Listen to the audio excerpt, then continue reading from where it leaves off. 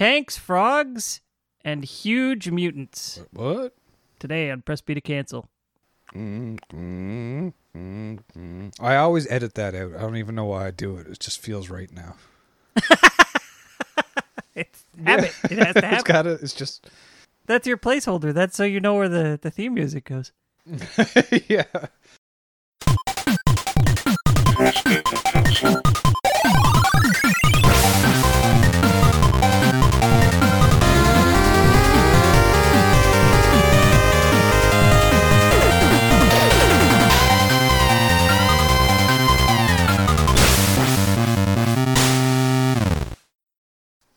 What's this about tanks and frogs and stuff?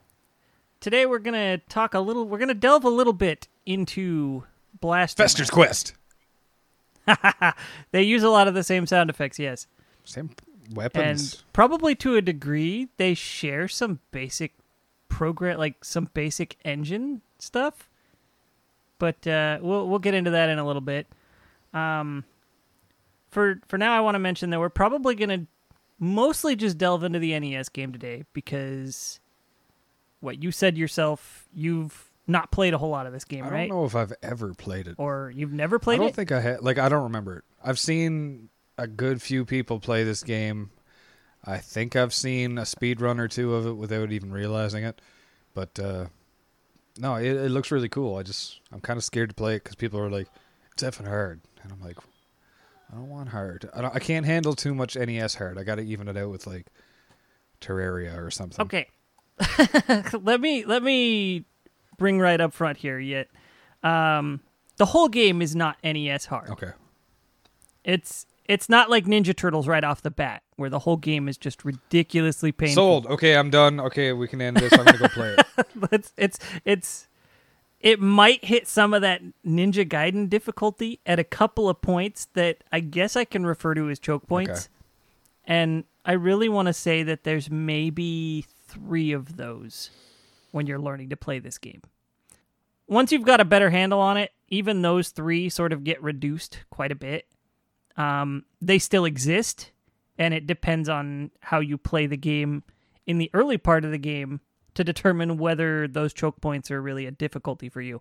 And I'm not talking for like speedrunners. Obviously, speedrunners know all the strats. I've seen a speedrun of this game that lasts like 25 minutes or some nonsense. It's ridiculous. And oh my goodness, there's some major cheats that they figured out for that game. It's crazy.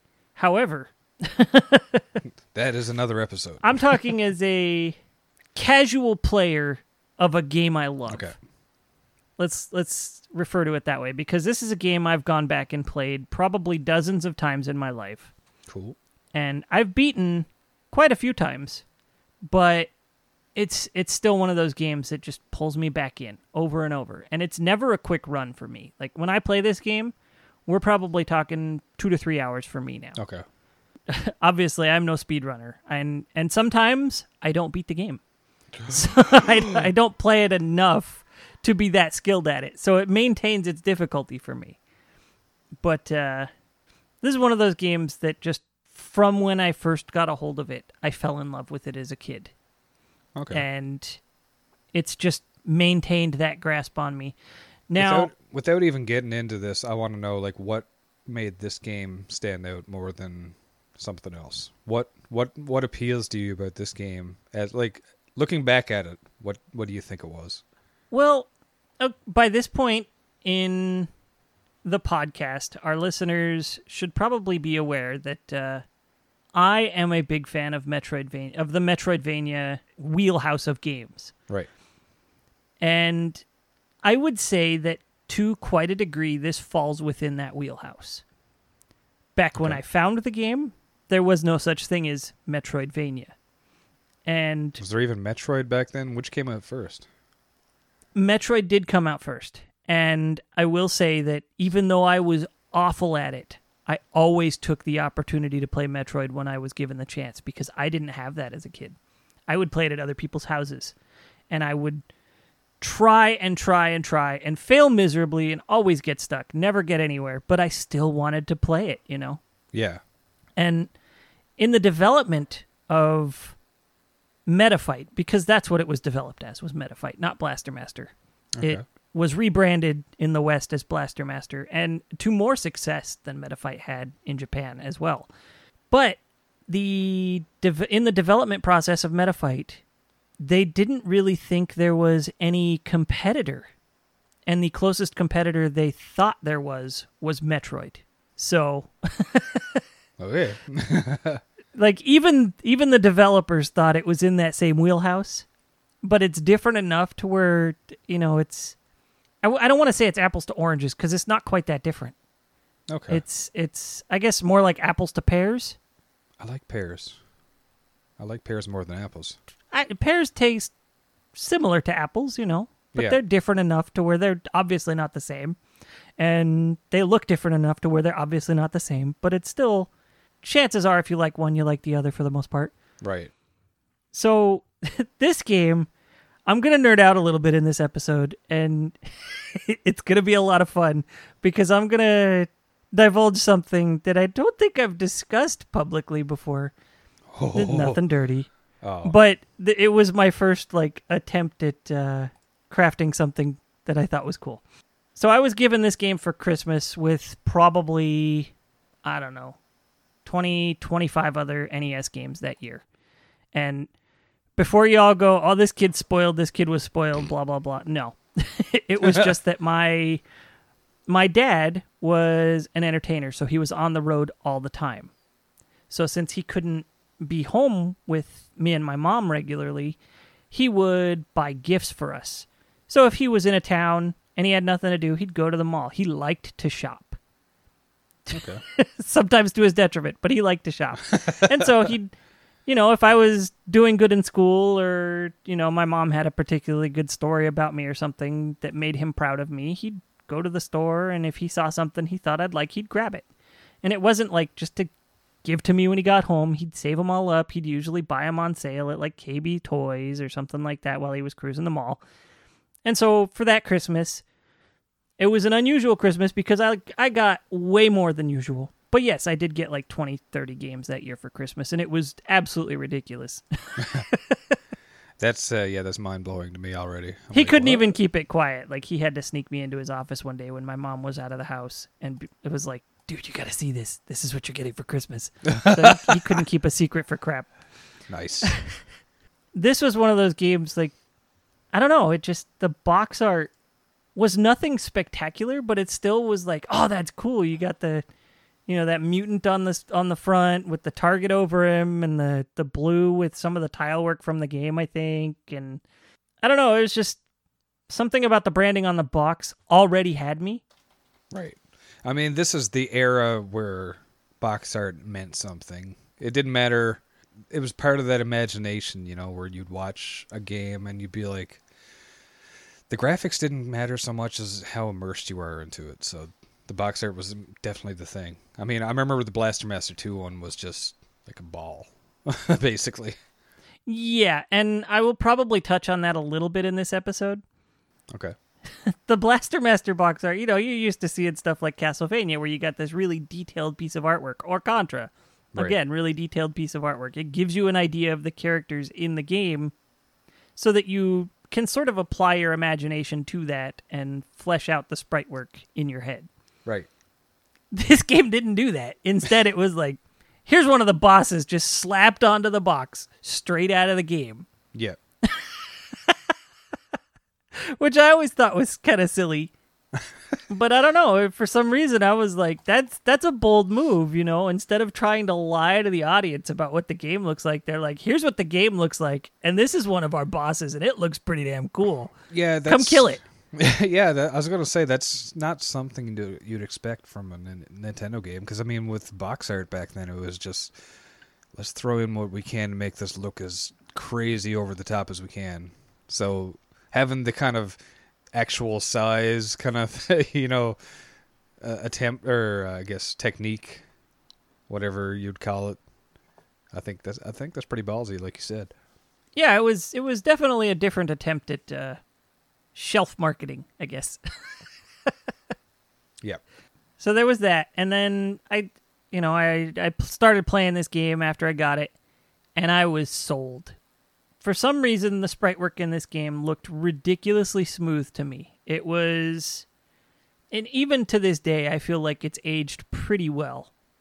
Now, that's not for the enemies. Most of the enemies, I think, are barely animated, if animated at all. A few of them are, but the overworld enemies, and when I talk about the overworld, I'm talking about the side-on perspective where you're usually driving the tank. You can get out of the tank, but these sprites are all, these sprites are all monochromatic, usually on the spectrum of like white to black, gray in the middle, you know. Right. Sometimes pink and red instead of black, but for the most part, those are kind of the two color schemes for enemies. You know, if they're the gray version, they're the first iteration of the creature you encounter, and then if they decide to implement a stronger one that might have changed AI or new moves, it'll be pink instead. Okay. Very simple. Usually maybe 2 to 3 frames of animation per enemy if you see them. But the tank bounces up and down while it's driving.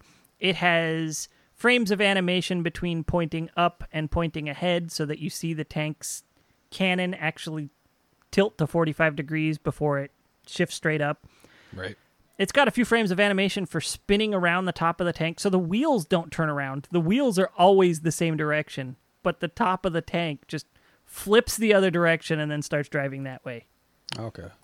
I don't know, something about that always looked so smooth to me. You pop the top of the tank and hop out, and you're a little Jason Frudnik.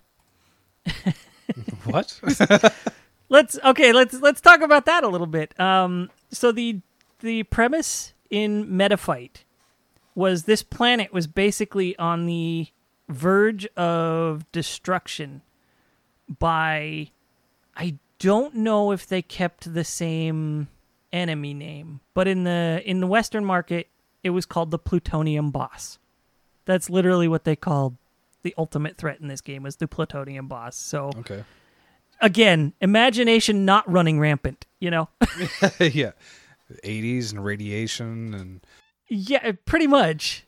That's kind of where they sat with this. And I think this was a 1988 game, I want to say. I'm really doing all this off the top of my head. I did like a little refresher of watching a video this week, but this is a game that I just kind of know a bunch about in general. So if I get something a little wrong, I apologize. I'll check my memory palace, but I'm pretty sure you're right. Yeah, I think it's 1988.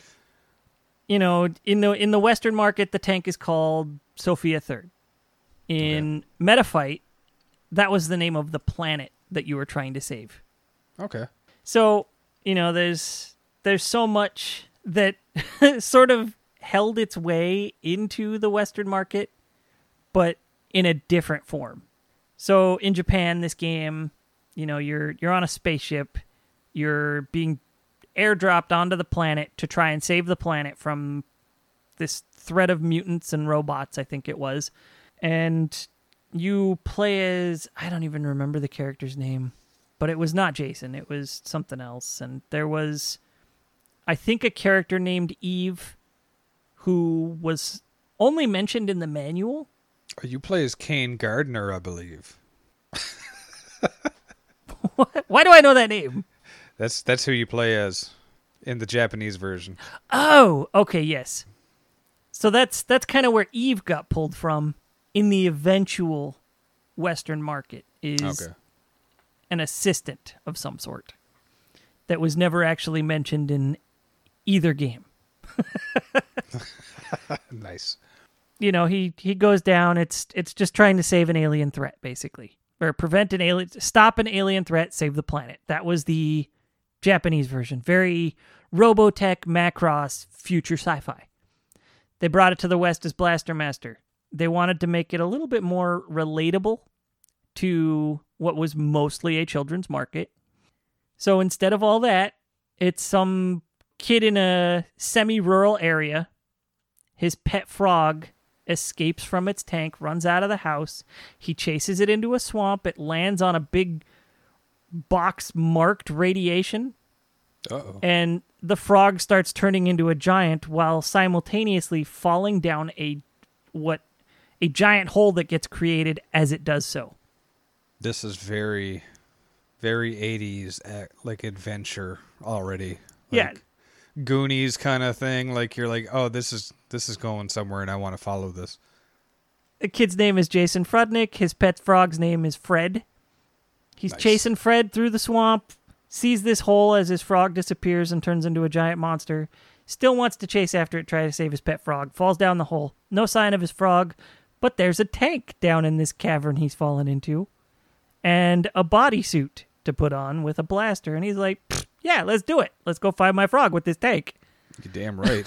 I mean, this is this game right now is just describing this kind of thing. Like your pet ran away and you chase it and you find a tank.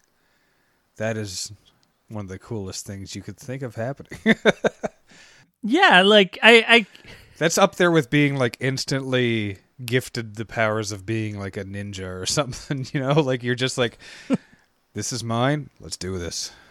Save the world. I kind of feel like this really nailed what they wanted to get from Western audiences in the 80s.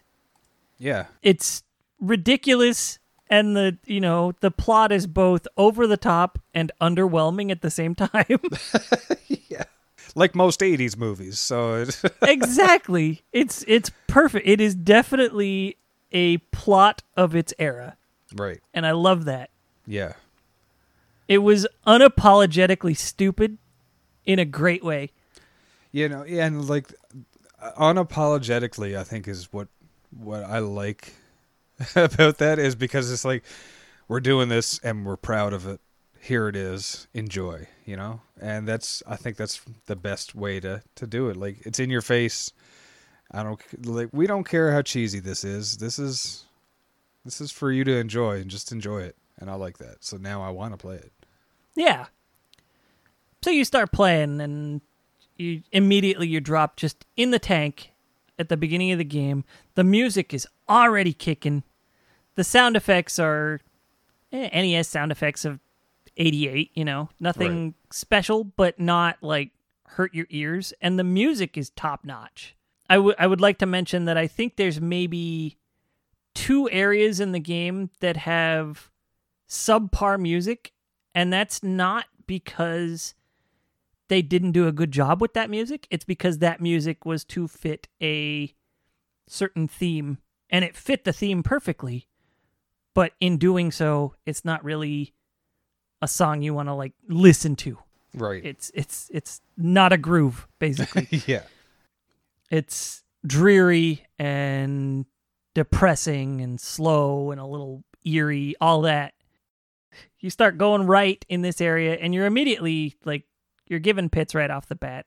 This game does a really good job of teaching you by just sending you into the action. There's never a case of something that you can really, really miss, because the first probably 2 minutes of gameplay, you're immediately drawn to do certain things and explore a little on your own.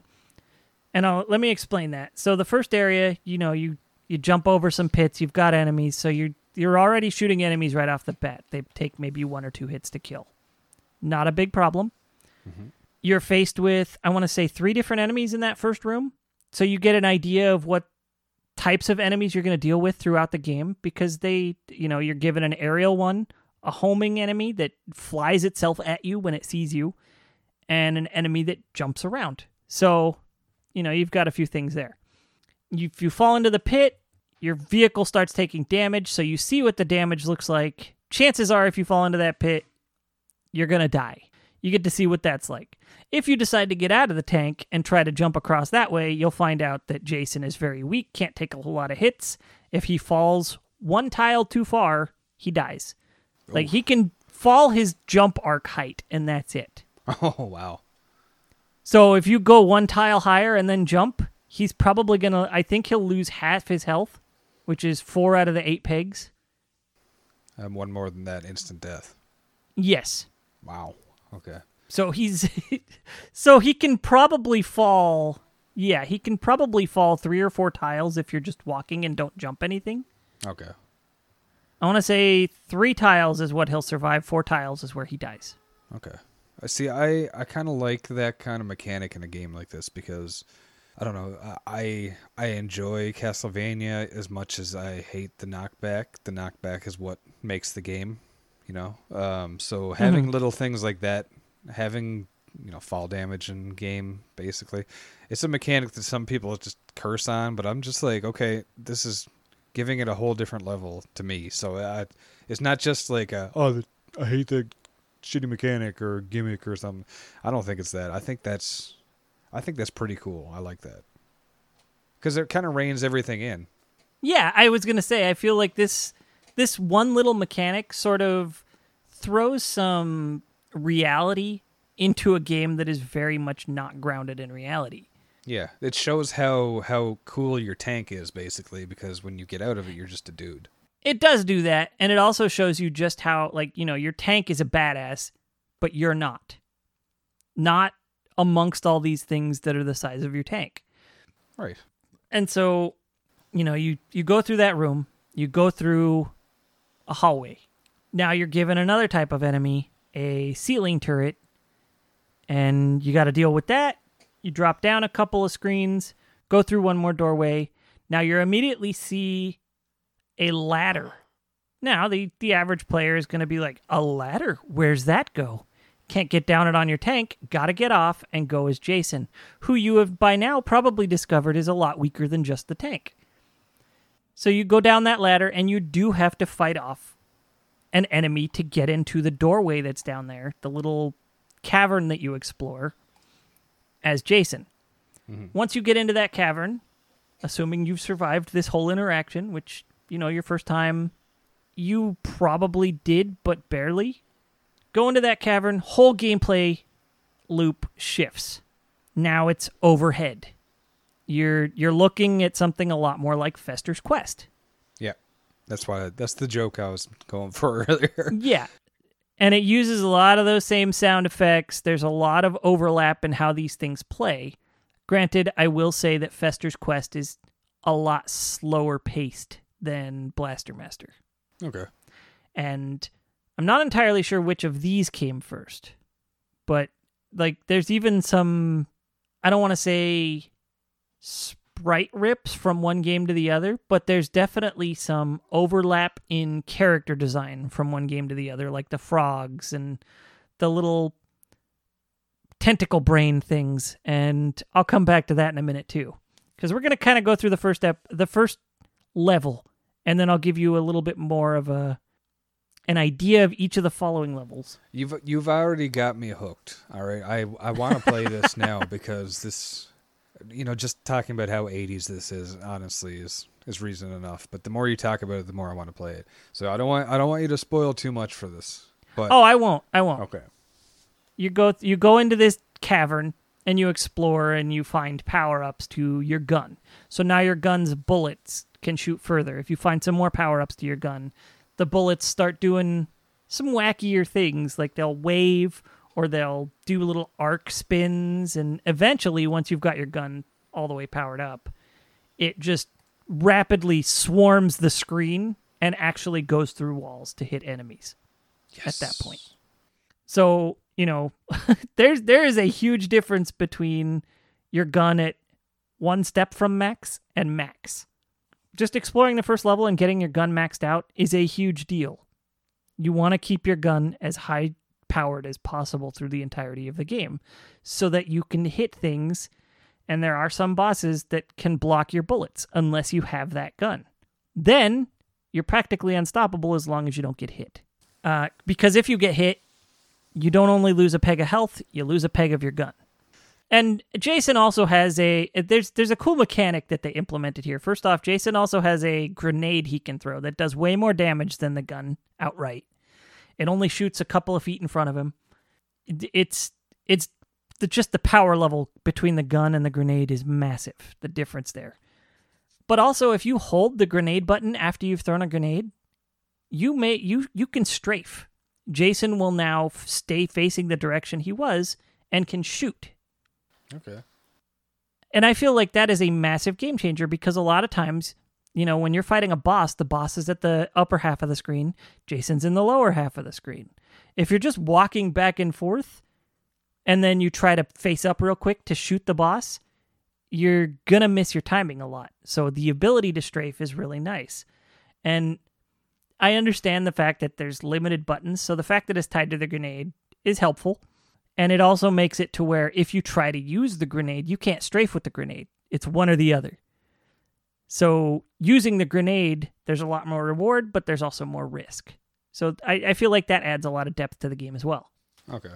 There are other power-ups you find in the game for the tank that are consumables. You know, there's what they call the Thunder Break, which is, I think that's what the game calls it, Thunder Break, but in the manual anyway. And that shoots like a little lightning bolt out of the bottom of your tank in the overworld. There's missiles, which just shoots 3 missiles straight ahead of you through the walls and everything. And the homing missile, which shoots 1 missile out of the top of the tank, I think. And then it starts flying for the nearest enemy. So those are consumables. You can run out of those, but you never truly need them for any part of the game. There are points where it makes it a lot easier, but they're never a necessity. Okay. Now, the big part of this game is getting the upgrades. So you get the first one at the end of the first level. You start exploring and find out that you don't need to go into every single cavern. You need to find the right cavern that has the boss in it. The game does not tell you which cavern has the boss in it. So you've got a lot of exploring to do unless you have the manual, which I want to say gave you a basic map for most of the stages. Well, if not, it's going to be graph paper and crayons. Yeah, and it left some details out. So the maps didn't just give, they didn't give away the keys of the kingdom by any means, but they helped you get started in any given level. All right. So it's a treasure map that didn't give you the exact location, but it gave you an idea. Yeah. Okay. Kind of, yeah. So I'm going to definitely be reading the manual before I play this, just because that's part of it for me. I mean, I've jumped into a lot of games, especially like going back to NES titles and just jumping into them, especially ones that I haven't tried before. I just want to play again, or otherwise I just kind of jump in. But I miss the manuals, so this is going to be something I'm going to look forward to, and knowing something's in there like that. Like, I almost want to just stop recording and play, because I'm like, okay, this is cool, and I like this, and I've seen enough of the game that I can kind of picture what you're saying. I can kind of picture how this works and how it is, but at the same time, there's enough of a gap that the imagination's kind of going wild, and that's what I like about this. And when I play these old games, that's what I want to do. Is I want to kind of imagine this thing. This guy's only like 10 or 12 pixels high, so you got to imagine something else. You got to fill in the blanks yourself, and that's what I really like doing. So when the music is good, when the sound is good, then it's easier for me to do that kind of thing, and I just can't wait to do it. I'm really looking forward to playing this now. Yeah, this is a game that, like I said, is just so much fun, and it's never gotten old for me. And there's only a couple of games from my childhood that I can rant and rave about, and this is one of them. It's cool. The tank gets upgrades as you beat bosses to the levels. So you'll probably find where you need to go to get to level 2 before you finish level 1. But you don't have what you need to kill or work your way through the end of said area to get to the next area. So you got to go find the boss of level 1, kill it, get the upgrade. In level 1's case, it's an upgrade to your cannon so that you can go kill this thing, get through its doorway, and then get to area 2. Boom, new area. The whole theme of the game has changed. Like, the first area is just total underground. As soon as you enter area 2, you're like, oh, okay, we're going to see some pretty cool stuff here, because area 2 feels very much like castle. Okay. It's got a lot of castle themes to it. It's got a lot of bricks and stones and all stuff like that. It's super cool looking, especially by the end of the area. You're seeing more detail in the backgrounds that just makes you think about where you're at a little bit. And then, there's a bunch of upgrades to the tank. You've got multiple upgrades, I think, to the cannon. You get the ability to hover. And when I say hover, it's basically like the wheels of your tank turn into jet boosters so that you can fly up a bit. It's not at a fast pace, but, I mean, there's stuff like that. There's the ability to make your tank a submarine. There's the ability to drive on walls, things like that. So as you go through the game, you'll find a bunch of stuff. There's one upgrade that just feels like the weakest of upgrades. And it's literally... I always think it's funny because, in the idea behind a Metroidvania is, you lock progression behind a gate, right? Usually that gate is you need to be able to double jump or something like that. In the case of one level, and I don't want to spoil which one for you or anybody who hasn't played the game, but literally it's a key.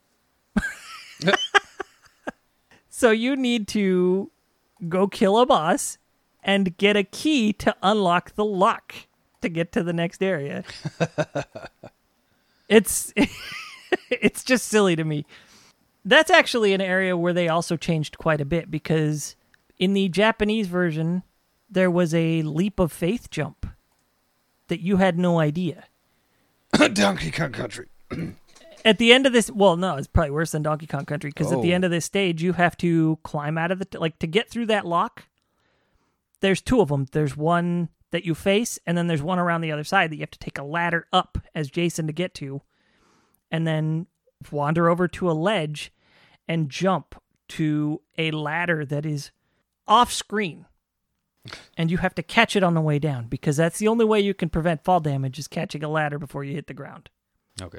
And so you have to jump, not knowing what's over there. Just jump, go as far right as you can, and catch that ladder before you hit the ground, and then come back.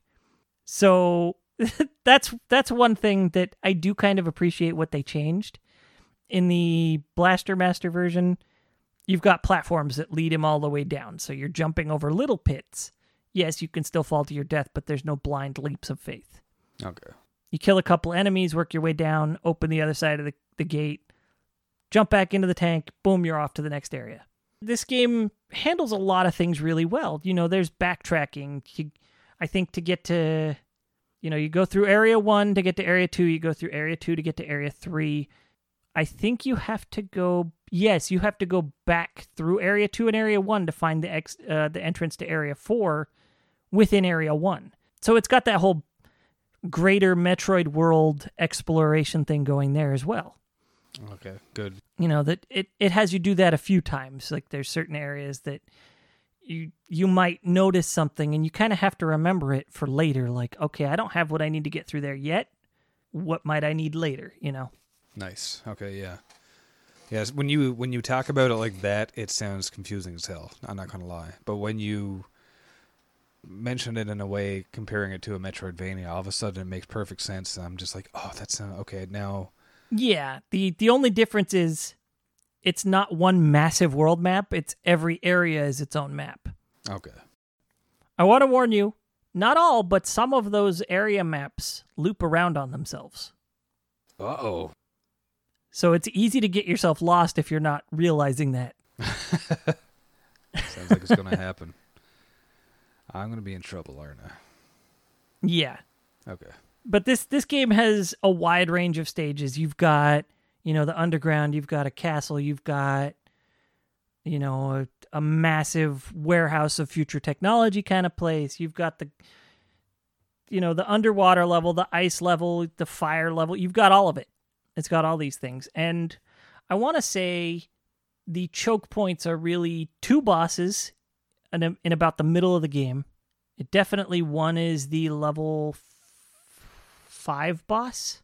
Actually, one of those choke points is a level that you have to do pretty much the whole thing outside of the tank. All right, we're gonna leave the pointers here now, so that way I don't get any more because I just like the story about this behind it. I kind of like this. Yeah. There's this lore behind this, and like filling in the blanks is part of the fun here now. So now you've got me sold on it. If you're going to tell me just for argument's sake now, would I do Metafight or Blaster Master if you were going to tell me to play one? I would say play Blaster Master. There are some ever so slight changes from one to the other. The fact that in Japan they continued it as Blaster Master and not Metafight should be enough to let you know that Blaster Master is the way to go. Okay, right on. So let's talk a little bit about these sequels. Sequels, reboots, all this stuff. Just quickly glaze over them a bit. Yep. Blaster Master 2 was not actually the first follow-up to Blaster Master, first off. Blaster Master Boy for the Game Boy was the first follow-up. And Plot thickens. yeah, now this is pretty much only the overhead style of gameplay, but Blaster Master Boy is actually a rebranding of Fester's Quest. Bomber King. Damn. No, Bomber King, which is a spin-off of Bomberman. Oh, wow. So Blaster Master Boy went from, went from being a Bomberman spin-off to a Blaster Master spin-off in the West. Okay. After that, you've got Blaster Master 2, I think, for the Genesis. I think that was the next one. And this game, for everything the first game got right, this game gets so much of it wrong. They tried to apply a little, I want to say probably a little too much realism to this one in a lot of ways. So the tank has weight that it didn't have in the original game. And, while that might feel a little darker and grittier and make it feel a little more grounded in realism, it just ruins the gameplay experience because your tank will actually roll down the hills at enemies. I should mention that this game has slopes, whereas the first game did not. Okay. You actually have to actively use the B and C buttons, because this one's on the Genesis, not a Nintendo console, to alter the angle of your tank's cannon. And once you've got that angle moved up a bit, if you start driving the other way, your tank will not turn around. It'll stay angled there until you drop it back down to flat with the tank. Then it can turn around, and then you can re-angle it up if you need to. All right. Yeah, so this is already sounding like I haven't even played the original yet, and I'm just like, I don't think I like the sound of that already. Yeah, and in the first game, most enemies, if you're in a room, you kill an enemy, it usually doesn't come back. There are cases of enemies that just infinitely spawn. And so, yes, if you kill one and you go back to where its spawn point is at the edge of the screen, it'll come back on screen again, right? Most of the enemies don't, some do. In this game, every enemy respawns. Okay. As soon as you're off screen of its spawn point, it'll respawn again. So it's punishing in a lot of ways that the first game was not. And they took out the overhead experience and just left it in a side view experience the whole time. When Jason gets out of the tank to fight a boss or something, which he doesn't have full dungeons to explore anymore, he just gets out for bosses and segments of the level where the tank is designed not to fit. Okay. So the boss fights really kind of suck in this game. The music is... I think this was a Sunsoft America title, so this one wasn't developed in Japan. And so it's got that harsh metallic sound from the Genesis instead of sounding cool. Okay, yeah. And so that's a downside to it. This is still a game that, I try to play from time to time, but that's because of my love of Blaster Master and not so much because it's a great game. Okay. Yeah, that's fair. Like, you're just like, I owe it to the series to play this a little bit. All right. So, yeah, let's get... I think this is a good place to cut it quits because I know by the sounds of it, you can gush on this game like I can for Castlevania games, basically. So... Before we do that, there's a couple more titles. There's... And I'm still talking in that main timeline. So... Okay. I don't know about Blaster Master Boy, if that's supposed to be Jason or not. It might be. Blaster Master 2 is still Jason as an adult. And then there's Enemy Below, which is sort of a... how... I don't know how to describe this. Think of it like a ROM hack where they changed the game up quite a bit from the first game and added some new stuff. Mm-hmm. Enemy Below is kind of like that to the original Blaster Master. It's got new story. And, the levels are shuffled up so much to where they're not even the same levels anymore. There's new challenges, some stuff like that. This is a Game Boy Color game. And then there's, at the end of that storyline with Jason Frudnick, is Blaster Master Enemy Below for the PlayStation, which released after the PS2 was out. I want to say this was $20 when it dropped. Oh, wow. It might have even been 10. Like, it was low budget, but for PS1, it looked pretty good. It nailed the feel of Blaster Master pretty well, despite being a little clunky, but it was a PS1 3D action platformer. So there's going to be some clunk regardless. Yeah. And then it got 2 reboots after that, which we'll not delve into right now. Wow. Okay. So there's been a lot more Blaster Master games that even I had realized until I thought back on it. I was like, holy crap, man, there's a lot of them. Yeah, I figured there might have been 1 or 2, but no, I remember seeing the Blaster Master 2 box at the place where I used to rent games, and I just didn't care because it's literally like the cover is just a circle with it's a gray sphere with text written on it. Yeah, and I was like, okay, so that's yeah. Like even the original one, I was like, no, not so much. Now I want to go back to it, but yeah. Yeah, if you're gonna play any of them and you never have, I recommend Blaster Master 1. And if the urge is to go in blind, do it. If it's not, make use of the manual. The manual has some maps that will help you a little bit without giving the whole thing away. Oh, I'm definitely reading the manual. It's one of those things now. If it's a game that I haven't played before, I want to read the manual. So, and we have mentioned that there's the Worlds of Power book based on this, which that helped further my love of Blaster Master. That's right. So the main series actually adopted aspects that were included into that story as canon for the rest of the series. And then even some of that got reused in the reboots. Nice. And I want to say the most recent reboot, Blaster Master Zero, is actually a mesh-up of Blaster Master and Metafight. It takes aspects from both sides. Oh, that's cool. Now, I like that because this, the same game but different views almost. Yeah, so I like that. I feel like it's a fairly... what's the word? I don't know. They did a good job with it. I can't think of the word. Yeah. Long story short. Blaster Master Zero does not do the franchise a disservice by any means. Okay.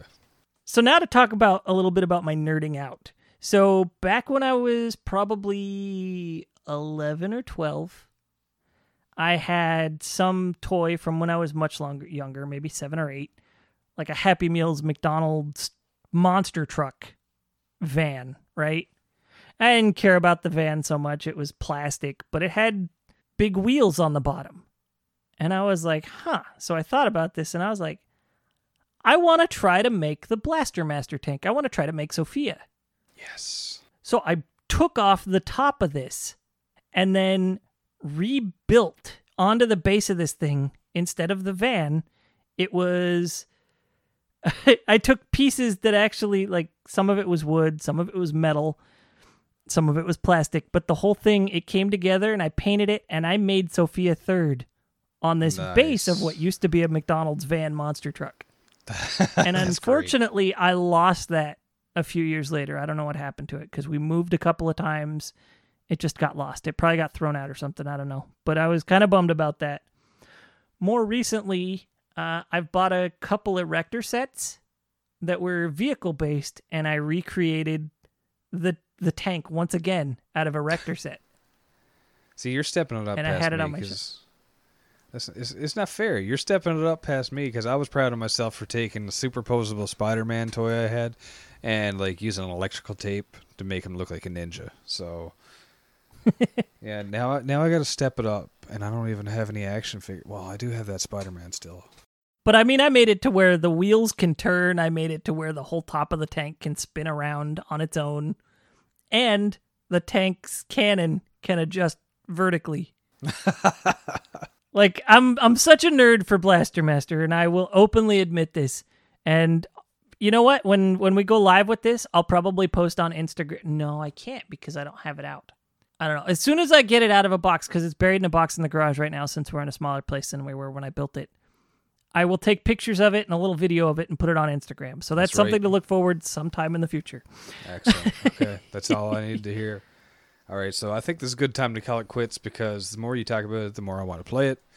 And yeah, so I want to get a feel for it, and maybe we can have another conversation about some of the later games, because it sounds like there's a lot more going on to it than what you'd expect for an old Nintendo game. So Yeah, definitely. I'd also like to mention that this episode is another little milestone for me personally. Just because, in the inception of Press B to Cancel, I've mentioned that the title comes from Pokemon. We've already tackled the Pokemon episode. Yep. And when I initially conceptualized Press B to Cancel as a YouTube series, Blaster Master was where I was going to start. And Nice. I never actually got to dig into making it as a YouTube series because finding the time to make a YouTube video while being a stay-at-home dad was difficult. Oh yeah. So the I fact can that we only get to imagine. talk about it here now, I'm very happy. Well, I'm glad to pick your brain about it a bit. I get to rub it into the other guys too, because they're like, tap B with werewolf. But yeah, man. So this has been great. So thank you for getting me in on this and for making part of a milestone. I feel blessed to be part of it. So now I don't have to just thank the viewers. I get to thank you. So thank you. Yeah, when we finally do a follow-up talking about the, some of the sequels, maybe you can tell us about your experience playing through the NES game a bit before we get started on the rest of it. Deal. I like right that. on. All right. Well, thank you again. I think everybody knows where to find us. I'm Polish109, and you are... Werewolf. There we go. So we can... you want to Was that a plug question? your... Sounded like a question. Is this werewolf? Jake? Jake, are you there? Is this thing on? Is this... All right. Well, thank you again. And for anybody who's listening, if you have any games like Blaster Master, if there's something you nerd out over, join our Discord, talk to us on Twitter, contact us in some way. We'd love to hear from you, and we can't get enough of it.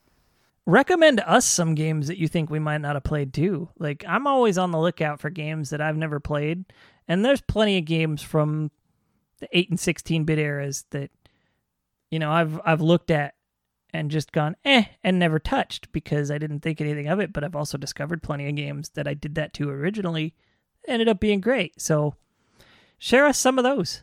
Exactly. I love Let the us sound dig of that. into those so that we can do an episode on that as a new take instead of, rose-colored glasses. Yeah. And there's nothing wrong with rose-colored glasses when we're talking about video games. So, yeah, tell us about your favorites, and maybe we'll have another episode that's in depth just like this one, because this has been fun. So thanks again, Werewolf. Thank you. And thank you all for listening. Special thanks for music. Go to Arthur the Last Ancient on Spotify or The Last Ancient on Bandcamp. For more episodes, please visit our website at pressbtocancel.com. As well, feel free to like, comment, and subscribe at Spotify, iTunes, Stitcher, or anywhere else you'd like to listen to your favorite shows. As always, thank you. This has been Press B to cancel.